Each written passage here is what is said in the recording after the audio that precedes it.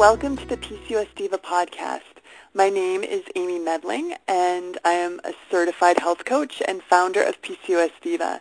My mission is to help women with PCOS find the tools and knowledge they need to take control of their PCOS so they can regain their fertility, femininity, health, and happiness. If you haven't already, make sure you check out PCOSdiva.com because there I offer tons of great free information about PCOS and how to develop your PCOS diet and lifestyle plan so you can begin to thrive like a diva. Look for me on iTunes, Facebook, and Instagram as well. Today I have the privilege of talking to Dr. Poppy Daniels, and Dr. Poppy Daniels attended the undergraduate and medical school at the University of Missouri-Columbia. She completed a residency in obstetrics and gynecology at Drexel University in Philadelphia, and she's known as Dr. Poppy to her patients and social media followers. She has a wide variety of special interests, including physician-midwifery collaboration, functional obstetrics, bioidentical hormone therapy, and polycystic ovarian syndrome and infertility, just to name a few. And I'm just really thrilled to have you on the PCOS Diva podcast, Dr. Poppy. Thank you for having me. So I found you through your social media Facebook page at Facebook at Dr. Poppy. And you post some really fantastic information and links and your own blog posts, and I really encourage everyone listening to follow you. But I really reached out to you because you posted a great article about the importance of progesterone in early pregnancy and to avoid miscarriage. And I think that this is a really valuable topic for women with PCOS because women with PCOS tend to be low progesterone anyway. So I thought we could talk a little bit about progesterone and kind of the PCOS connection and, you know, why women with PCOS are low and what we can do about it. And so, you know, I'm gonna kind of give you the stage, and we can get started on the topic. Okay, great. Well, this is a very important topic for PCOS patients, and it sort of points to one of the major problems hormonally with PCOS, but unfortunately, at least in mainstream treatment of PCOS, it's hardly ever addressed, which is a problem because progesterone is the cornerstone of PCOS therapy, in my opinion, whether a woman is trying to get pregnant or not. So it's important in either situation. And that's because most women who have PCOS have ovulatory dysfunction. And as you know, that can manifest in a lot of different ways. Some women, they don't have periods at all. Sometimes they'll have very irregular periods. Sometimes they'll actually have fairly regular periods, but they're very, very heavy or long or painful. And as you know, PCOS is associated with infertility, and that is stemming from the ovulatory dysfunction. So whether or not you're trying to get pregnant, you need progesterone, and progesterone comes from the ovulated egg or the corpus luteum. So if you're not consistently ovulating, which most women with PCOS are not, then you are going to be progesterone deficient.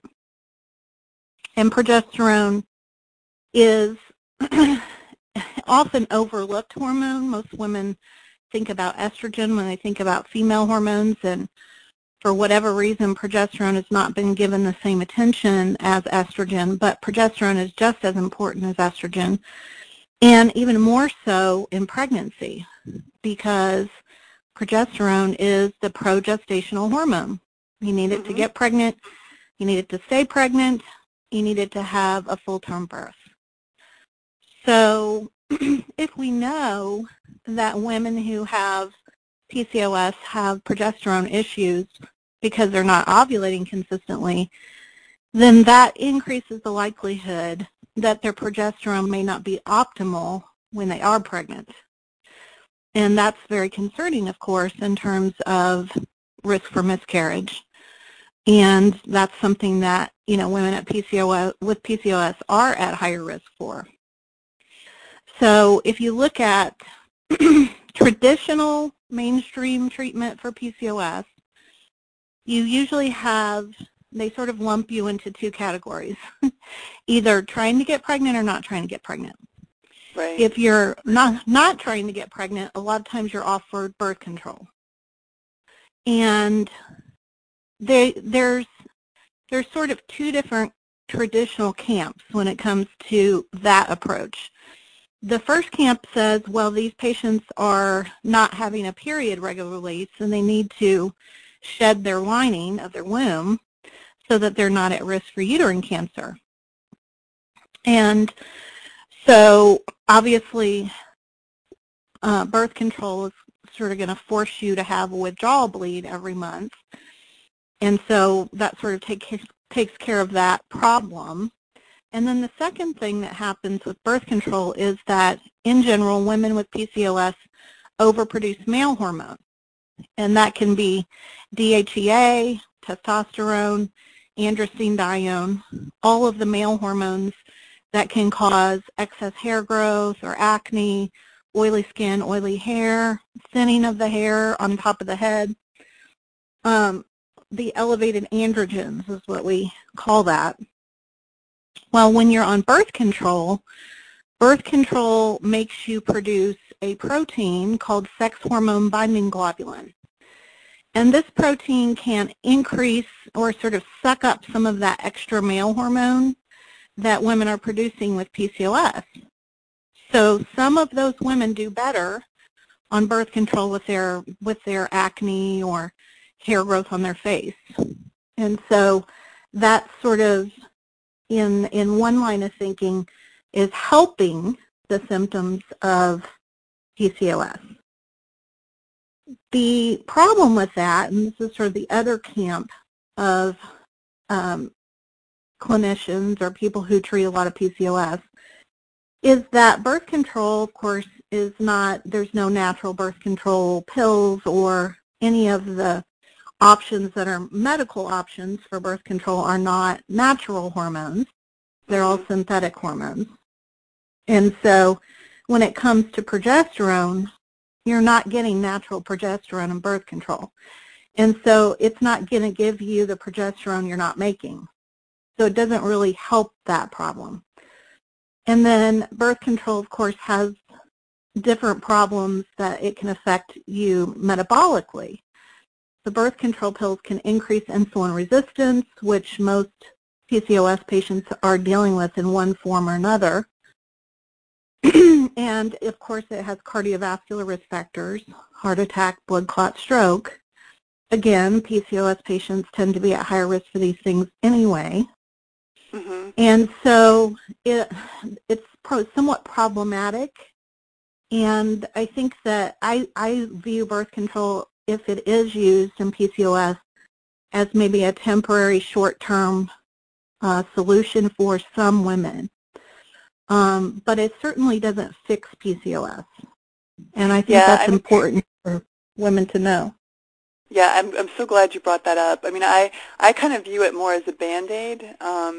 It's not really getting to the root cause, the root issue. And it also, I just recorded a podcast with Dr. Keisha Ewers about libido, and that's another thing that birth control really can rob us of is our libido.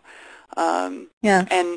And you did mention blood clots, and I can't tell you how many women that I hear from when I post my articles kind of about the risks of the pill, and I mention that women with PCOS are 2 times more likely to experience blood clots while on the pill.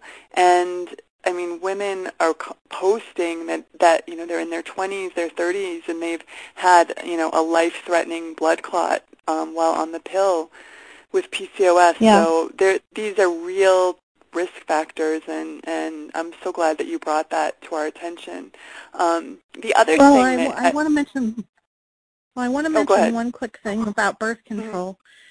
For many years, probably less so now, but maybe 8 to 10 years ago, a lot of PCOS women were being put on a birth control called Yaz, which you may be familiar with that birth control pill. And it was felt to be a better birth control pill for women who had PCOS because it has less androgenic properties than some birth control pills, and it also had some similarities with another drug that's used for PCOS called spironolactone. And spironolactone is a male hormone blocker, and a lot of women with PCOS are put on spironolactone for that reason. So this particular birth control actually had similar properties to spironolactone. The only problem is, and now, of course, now we find this out after medications have been on the market for long enough for us to see the problems with them, that Yaz actually had an even higher risk for blood clots than some of the older first and second generation progestins that were in birth control pills. So the particular progestin in Yaz was a fourth generation progestin that had, it depends on which studies you look at, but 100 to 300 times higher risk of blood clots than traditional birth control pills. So you have women, as you said, who already could be at higher risk, then taking a pill that puts them in the even highest risk category. And it's really become an issue, especially if doctors really are not keeping up with these things and just sort of prescribing birth control sort of without knowing some of this newer information about the increased risk with the newer generation progestins. So you have a lot of PCOS women who were put on Yaz or B-Yaz or Ocella. That's a generic version of that pill. And they are actually at much higher cardiovascular risk with that particular type of pill. And that's why, I really advocate digging into the information yourself, and knowledge is power, and listening to experts like yourself, Dr. Poppy, and other podcast recordings, and getting on PubMed and kind of looking and researching yourself and arming yourself with this information, because sometimes you just can't rely on, like you said, your doctor to be up to date with all of the latest information.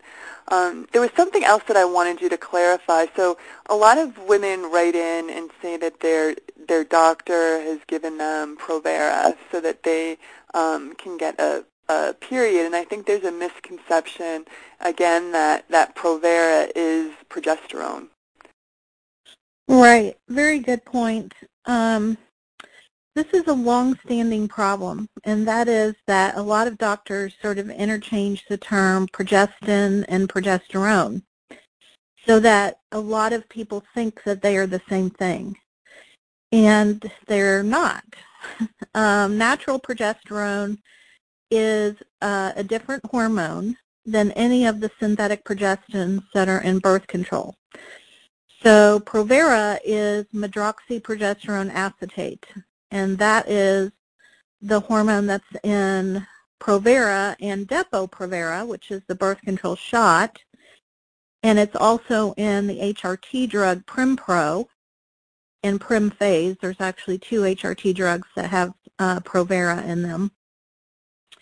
And medroxyprogesterone acetate is certainly not real progesterone. And it always surprises me when I see people say that that's progesterone, because it's very clearly not. Completely different chemical structure and has different side effects than natural progesterone. However, it's been used for years and years and years to induce periods. So basically your typical scenario is someone hasn't had a period for 2 or 3 months or longer, so they get put on 10 days of Provera to induce a period.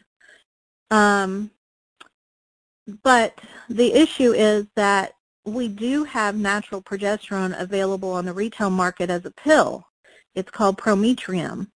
Mm-hmm. And so, to me, why would you want to use a synthetic hormone that has other side effects instead of the real hormone that your body isn't making, which is progesterone? And so Prometrium is generic real progesterone or bioidentical progesterone.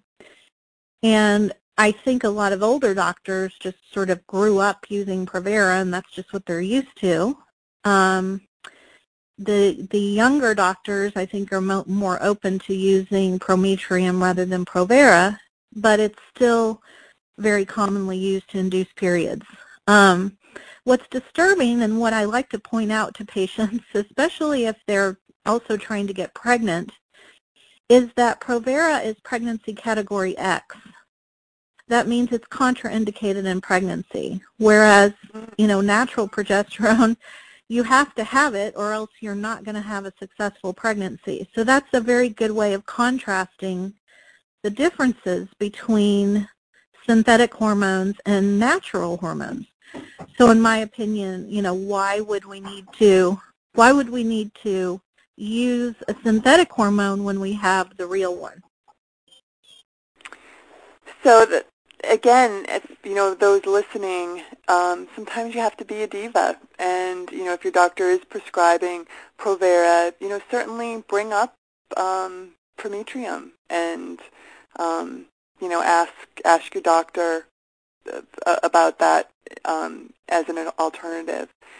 So I wanted to ask you, Dr. Poppe, for women listening who are trying to conceive, or maybe very early in their pregnancy, what do you usually? What is the protocol for your PCOS patients in regards to progesterone in trying to conceive or early in pregnancy?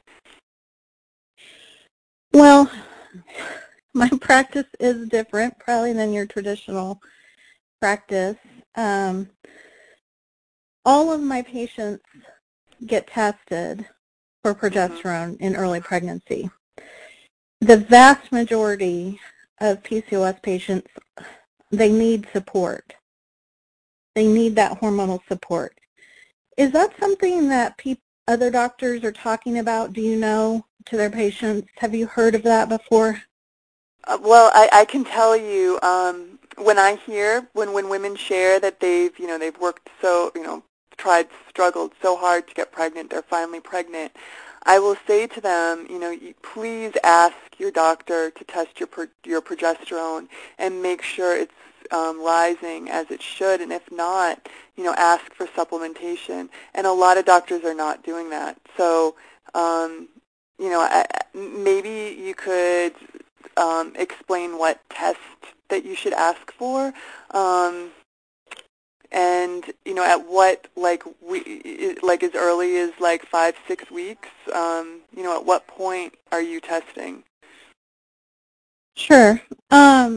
So I think that there's such a disconnect between doctors sort of going back to physiology and thinking about normal pregnancy and normal hormone levels in pregnancy, because progesterone, as you know, after you ovulate, you produce the corpus luteum. That is what produces the progesterone.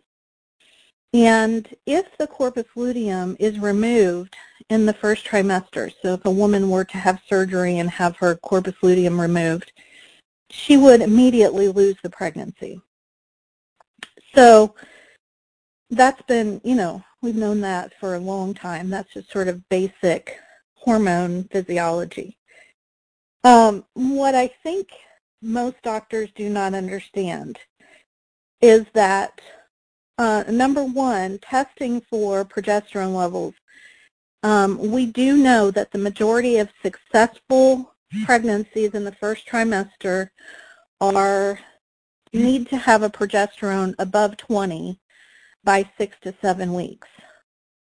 And so what I see a lot of times, what happens is that a doctor will either go by whatever range is listed as normal by the lab test, Different labs have different ranges of normal. So I've heard everything from, as long as it's in that range, it's fine, or as long as it's above 10, it's fine, or as long as you're not bleeding, it's fine.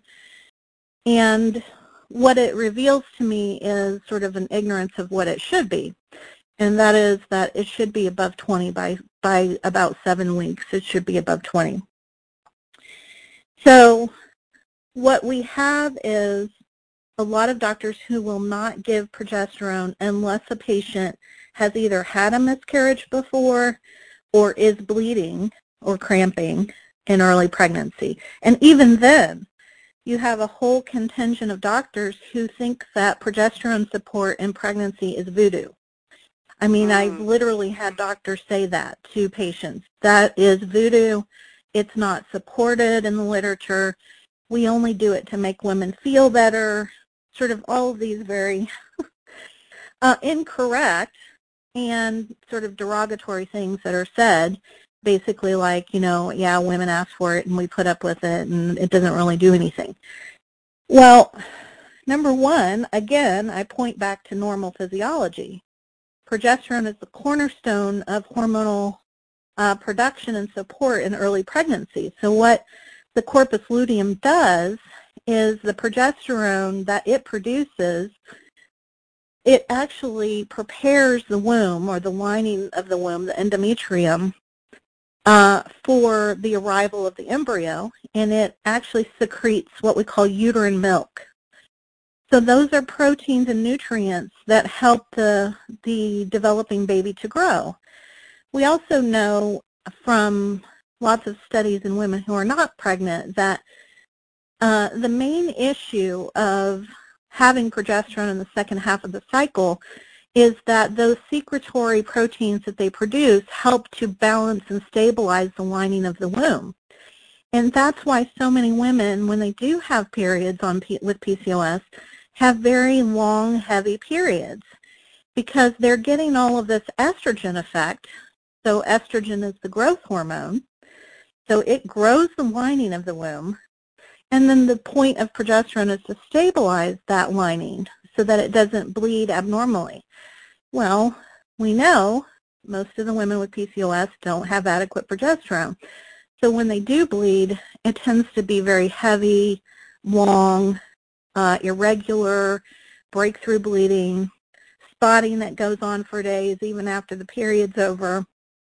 And these are all, reflective of the hormonal imbalance. So then when you're pregnant, you even more need those secretory nutrients that are produced by progesterone. And so I think it just lacks a general understanding and appreciation of how important progesterone is in early pregnancy, and an understanding that most women with PCOS are going to be going into the pregnancy with inadequate progesterone. But then you also have common misconception number 2, which is that magically at 12 weeks, the corpus luteum is not making the progesterone anymore, that the placenta is now making progesterone, and there's suddenly no more need for progesterone. And sometimes that is correct, but many times women still are not making adequate progesterone even after the first trimester. So what you have is a lot of women whose placentas are not doing that great of a job of making progesterone. And so some women are still having issues. And if you just sort of randomly stop at that, at that stage, you're going to have a lot of women who, number one, can be symptomatic at that point. So we have a lot of women who say, yeah, they took me off at 12 weeks and then I started spotting, or I started cramping, or I didn't feel good, or I felt like something wasn't right, and then they said, no, you don't need it anymore. Or they are asymptomatic, but their levels drop. And what's the only way to know if your level is dropping is to test it. And unfortunately, most doctors are not testing the progesterone levels. So I follow a progesterone support protocol in pregnancy that was established by Dr. Thomas Hilgers. And he is the doctor at the Pope Paul Institute for Reproduction in Omaha, Nebraska, at Creighton University. So this is a Catholic institution, and they don't use birth control, so they have for a long time worked on supporting pregnancy, supporting women trying to get pregnant and women with history of miscarriage. They have always used natural progesterone because they don't use anything synthetic like birth control. So what Dr. Hilgers did is he took a whole bunch of normal pregnant women who had normal full-term births, and he tested them all the way through their pregnancies with progesterone levels every week. And then he compared those to women who had pregnancy problems, such as miscarriages or preterm birth or bleeding during pregnancy or preeclampsia or sort of any sort of obstetric complication.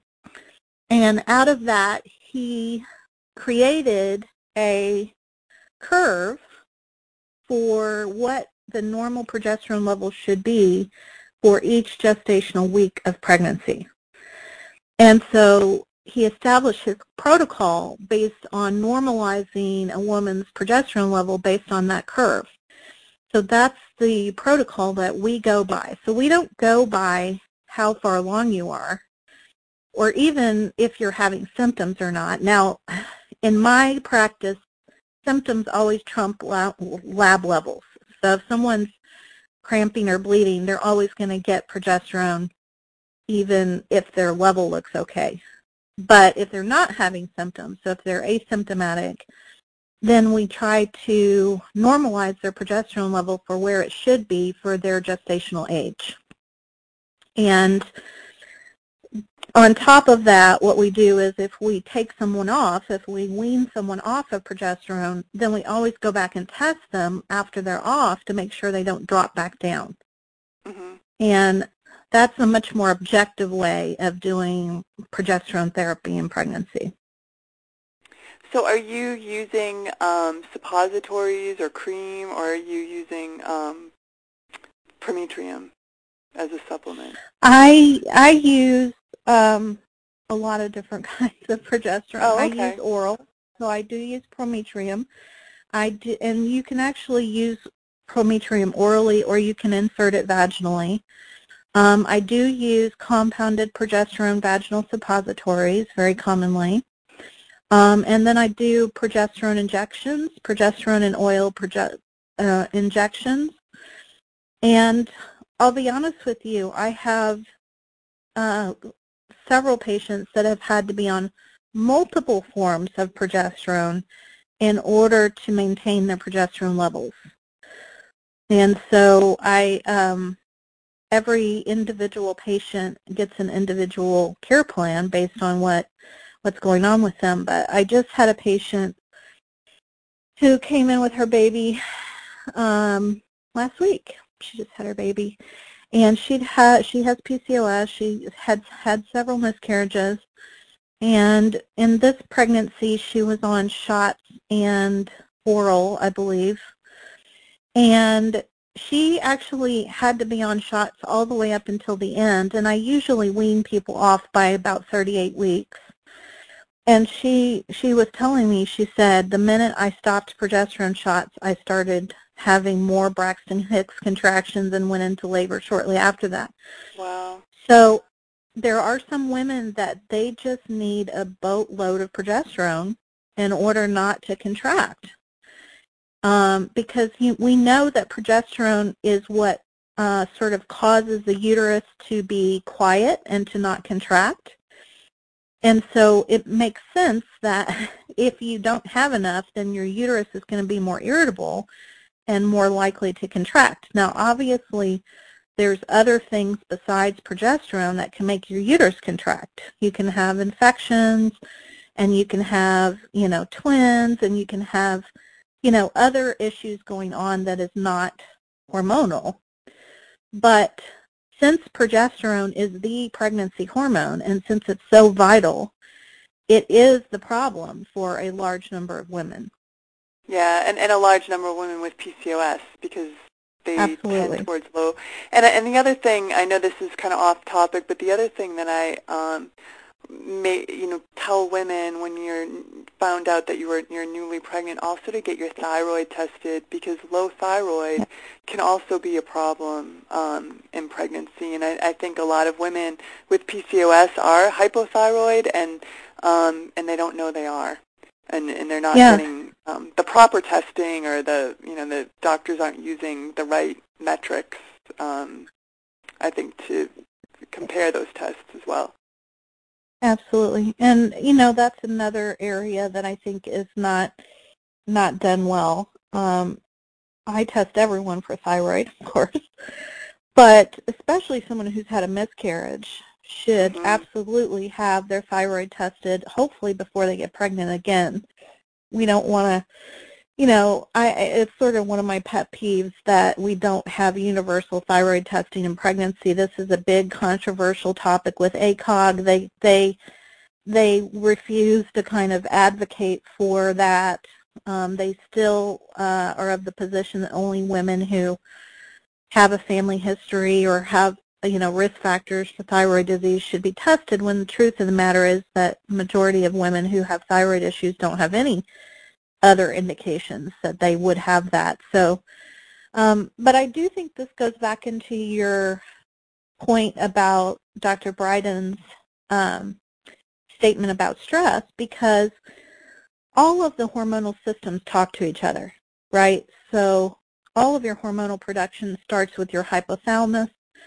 Your hypothalamus talks to your pituitary talks to your thyroid, talks to your ovaries, and talks to your adrenal glands. So this is a very big, important hormonal circuit. And what happens when women are under stress is they're overproducing cortisol, which is a stress hormone. And if that goes on too long, they can eventually burn out their adrenals or have decreased adrenal function, so they're not producing adequate cortisol. And then they will try to go over to the ovaries to try to get some progesterone, because these hormones all have the same backbone, and that is cholesterol. So the sex hormones are made from cholesterol, so they are interchangeable somewhat. So the adrenals they're under stress, they want to see if they can get some progesterone to make more cortisol. Well, if you don't have adequate progesterone, then that's not going to help that problem. So, her point that, the older you get, the less you're ovulating consistently, the less progesterone you make, that's going to undermine your adrenal function, but that also undermines your thyroid function in a lot of different ways. And so, absolutely, every PCOS patient should automatically be tested for thyroid.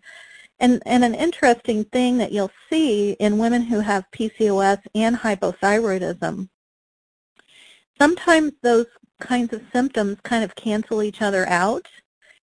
So if you have a woman with PCOS who has,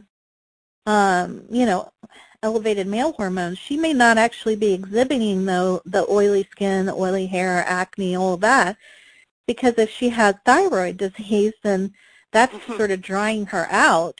Right. So I will see a lot of women who are not clinically exhibiting your typical PCOS type symptoms, but they still have elevated male hormones when you test their hormones. And the thyroid is kind of mitigating some of that.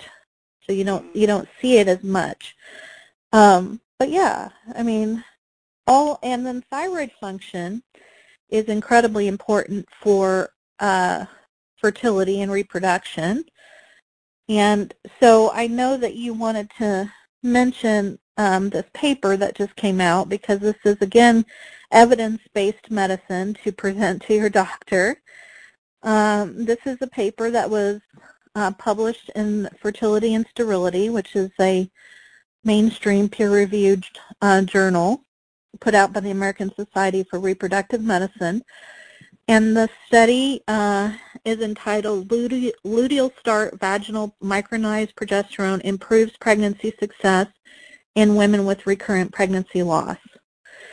And I won't go into the details on this paper, but I will tell you that it actually progesterone support, and in this case it was vaginal prometrium at a dosage of 100 to 200 milligrams, actually improved pregnancy in women who had recurrent pregnancy loss, and they didn't have any other obvious reasons why they were losing the pregnancies. But it actually improved, compared to controls, 68% of women who took Prometrium had a successful pregnancy after pregnancy loss, compared to 51% who did not take progesterone. So that was statistically significant.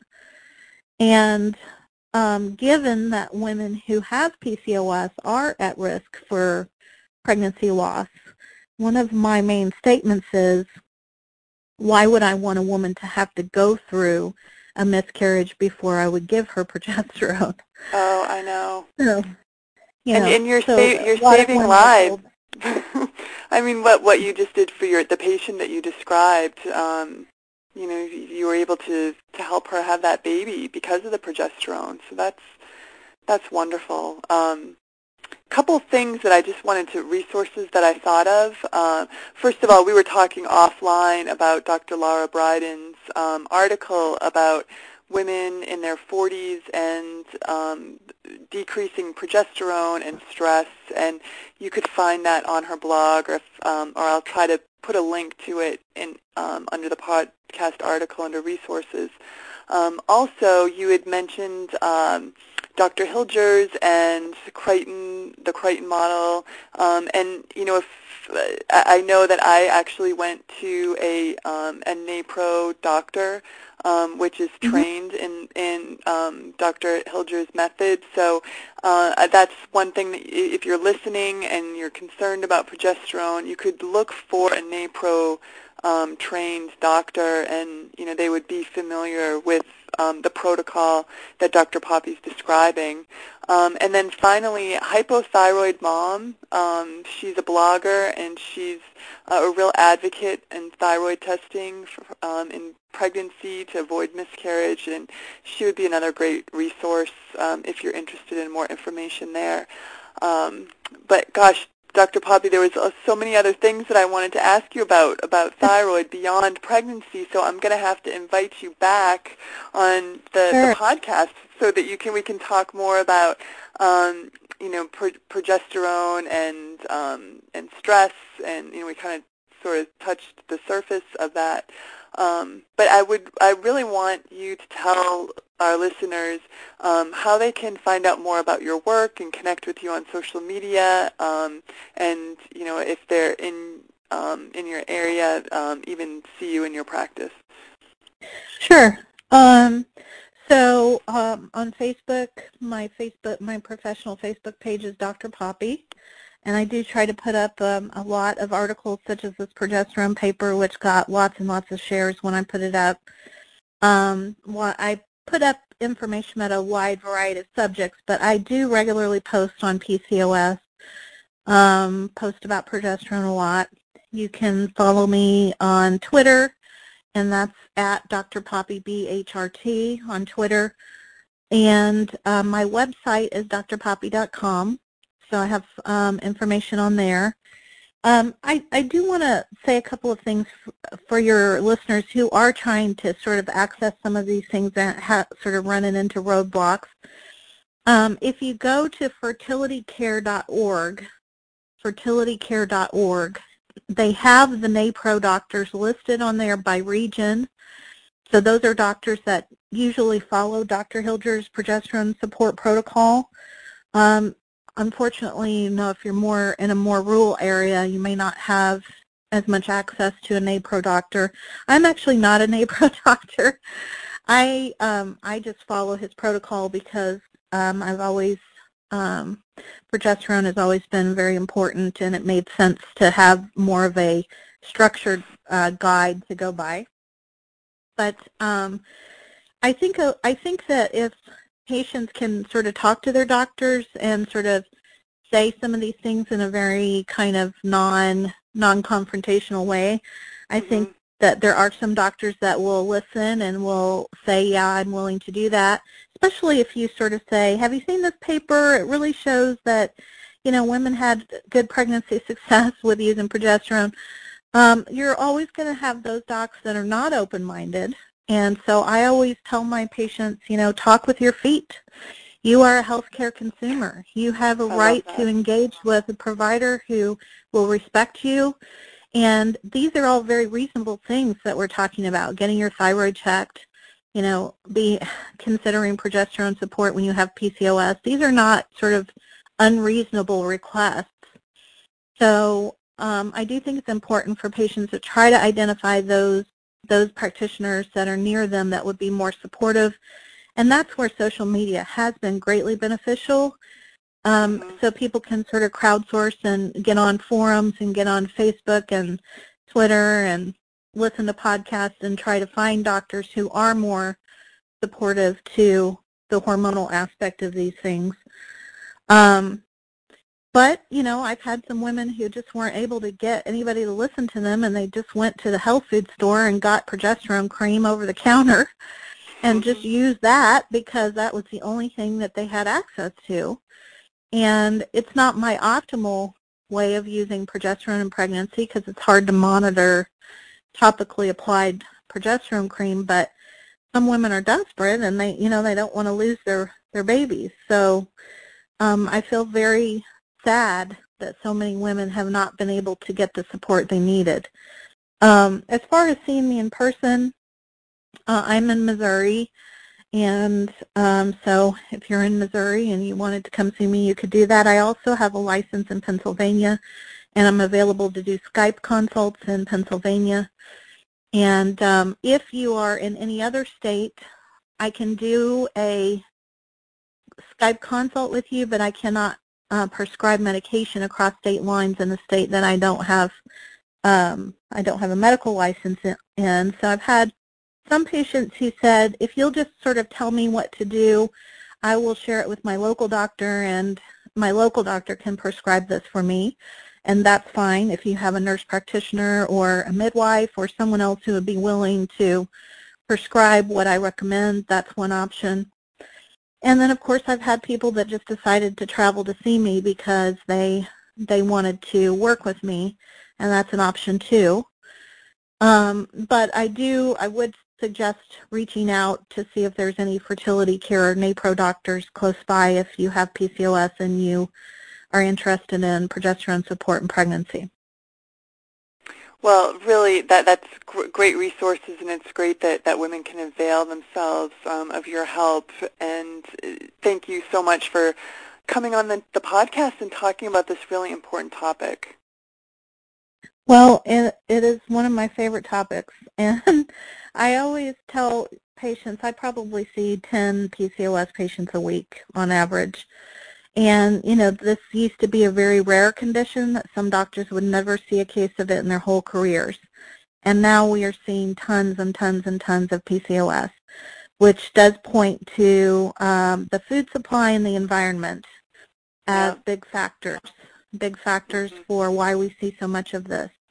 But the good news is PCOS is very treatable, and especially if you have more of a holistic approach, like what you recommend with dietary changes and more of a holistic approach, you can actually really have good results with PCOS. Yeah, well, that's what we teach here on PCOS Diva, and I hope that you'll come back on to talk about, another important topic sometime soon. Absolutely, I'd love to. Well, that wraps up our podcast today. I thank you all so much for joining us on the podcast. I hope you enjoyed it. And if you like this episode, please don't forget to subscribe to PCOS Diva on iTunes, the app, or wherever you might be listening to this show. And if you have a minute, please leave me a quick review on iTunes. I love to hear from you. And if you think of someone else that might benefit from this podcast, please take a minute to share it with a friend or family member so she can benefit from it too. And don't forget to sign up for my free newsletter. Just enter your email on PCOS Diva and you get instant access, and make sure you never miss a future podcast or posting. This is Amy Medling wishing you good health. Look forward to being with you again soon. Bye-bye.